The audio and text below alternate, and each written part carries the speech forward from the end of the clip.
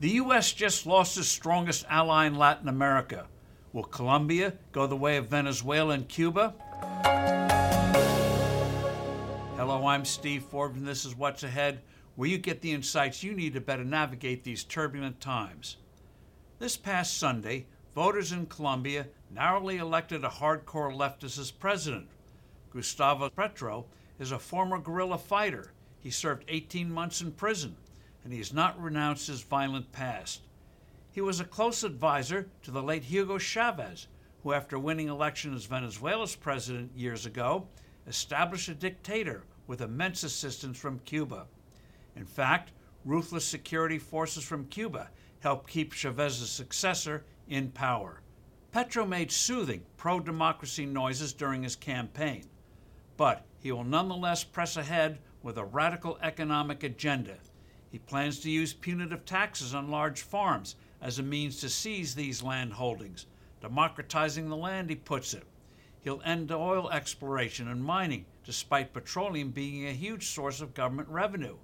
He plans to impose onerous tariffs on imports, put punitive taxes on businesses, print up plenty of pesos, which will stoke more inflation.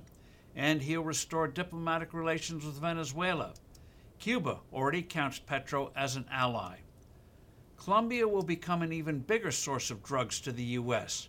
Moreover, Petro will work to emasculate Colombian democracy the way Chavez did in Venezuela.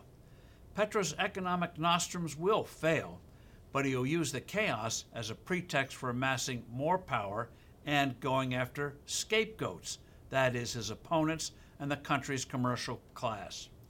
What's unfolding here is part of a global unraveling that portends a more dangerous world. Chile, which had once been a phenomenal economic success story, elected a hard-left president earlier this year. Mexico's president, a veteran of the left, is trying to undermine the country's independent institutions. France just saw big gains in its parliamentary elections by both the left and the fascist right. Traditional leaders, regardless of party labels, have failed in recent years to pursue pro-growth economic policies. The resultant stagnation, now inflamed by inflation, is providing fertile soil for these extremists. Moreover, the perception that the U.S. is a declining power fans the anxiety of a world losing its once peaceful moorings.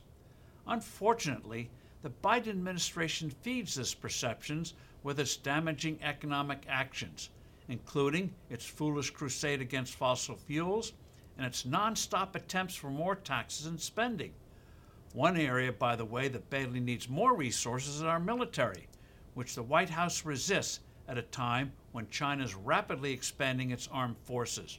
One telltale fact, while Beijing is adding more and more ships to its Navy, it now has more than we do, the U.S. is shrinking its fleet from 298 to 280.